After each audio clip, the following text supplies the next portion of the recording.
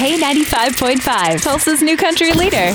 From Tulsa to Nashville, if it's happening in country music, you hear it first with Cait and Bradley's Country Now. It's brought to you by River Spirit Casino Resort. Well, first they had Luke Bryan, and now Jockey has tapped Dylan Scott as their newest ambassador. He is going to be the face of the Jockey Made in America and Jockey Outdoors by Luke Bryan collections. Dylan, you come a long way from an opening act to the main stage.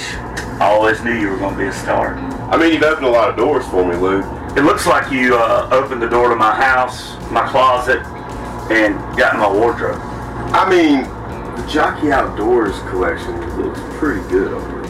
I think it looks even better on me. I mean, you know what they say, age before beauty. And I'm pretty proud to be the newest, youngest partner of the Jockey Outdoors collection. The Jockey Outdoors collection by Luke Bryan. Don't forget that.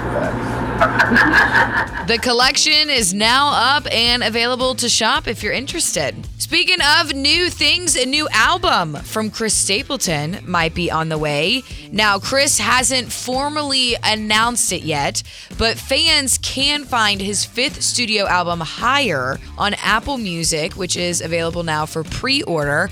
It's going to be a 14-song album, and it's reportedly set to be released on November 10th. Something we do know, though, we have a new song from Chris Stapleton for you today. It's called White Horse. We're going to be playing it for you all day long, so be sure to let us know what you think. That is your Cait and Bradley Country Now. Never miss it at K95Tulsa.com.